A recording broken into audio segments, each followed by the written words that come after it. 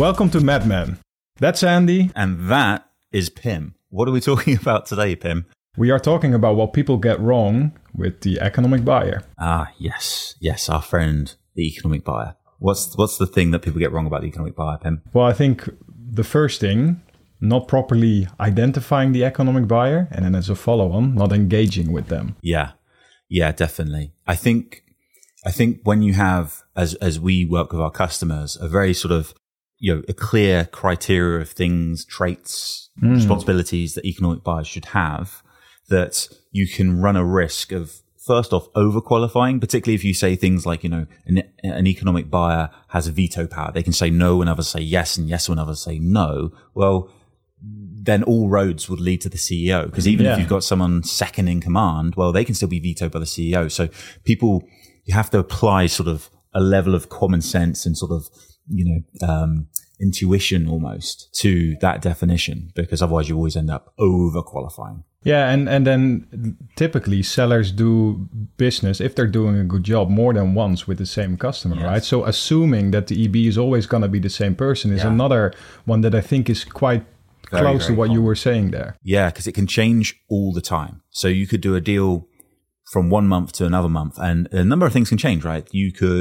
The economy can change, and therefore, everything kind of goes through an extra layer of scrutiny, and often that extra layer of scrutiny is where things kind of bubble up for lower values almost. Things, you normally a person would have an X sign off and now has to go somebody else for the sign off. Other things that can go on is, your deal size can change. So, typically, deal sizes are going to change, right? It's very unusual that you'd have one deal followed by another. It's either a land and expand and it's getting bigger, which means, the economic buyer is most definitely, in that case, the common thing that will happen there is the economic buyer gets more senior because you're asking for more money and probably a bigger investment in a number of other things like resources. But the other thing can happen if you do a big deal and then you've got a smaller upsell, then the economic buyer might change then as well. Yeah. And so it can definitely change. So you can overqualify. You can also underqualify, right? Mm-hmm. How would you describe underqualifying? Well, I think underqualifying it is that works with a different persona as well. Sometimes it can be that you have a champion that doesn't have the level of power and influence where you need them to be, and then by utilizing them, the identification and engagement status for the EB is off as well, and then there's this underqualification, right? And I think right now, and you sort of touched on it a second ago, everyone's saying it's tough out there, right? It's the economical climate, but really businesses are still doing well, right? You just need to level up. If you think about getting access to authority, and if you think about really qualifying where you get the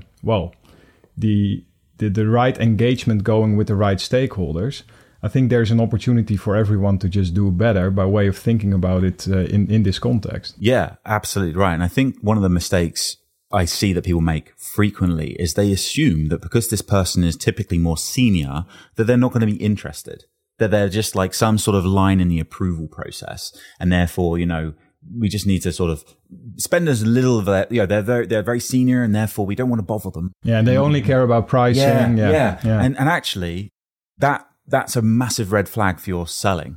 Yeah. Because that would tell me that if you use something like the value pyramid, you are too far down on the value pyramid. Because if you're selling correctly, then you should be making sure you're attaching to the most important things to that organization. And by nature, the economic buyer is going to care most about those things.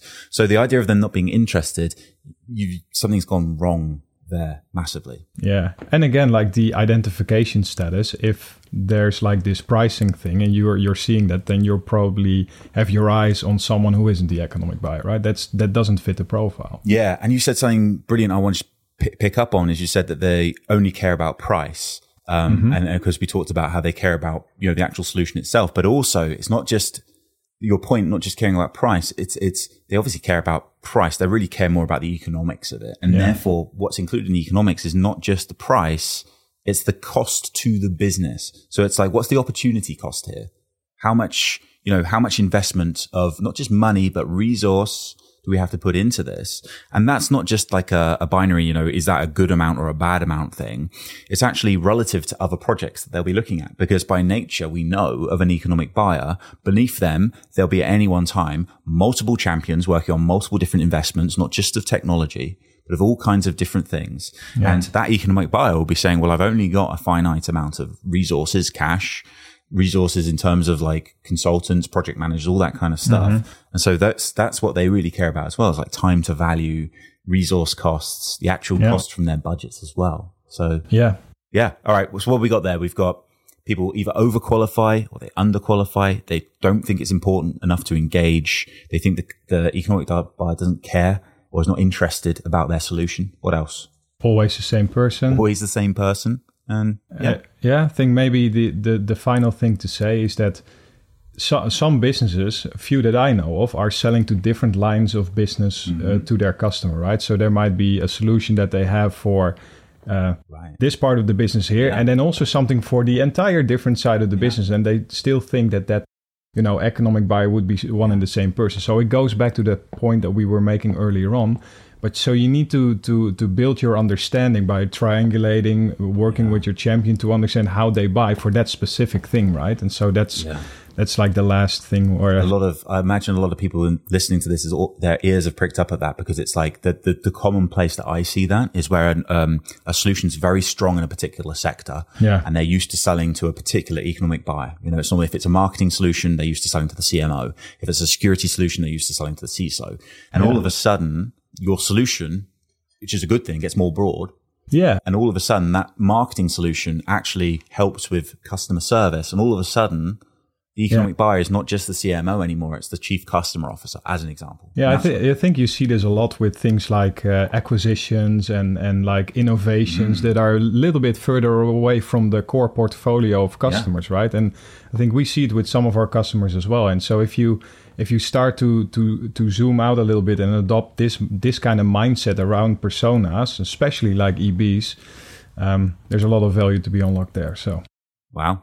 A lot of things people get wrong about economic buyers, Pim. Cheers, Andy.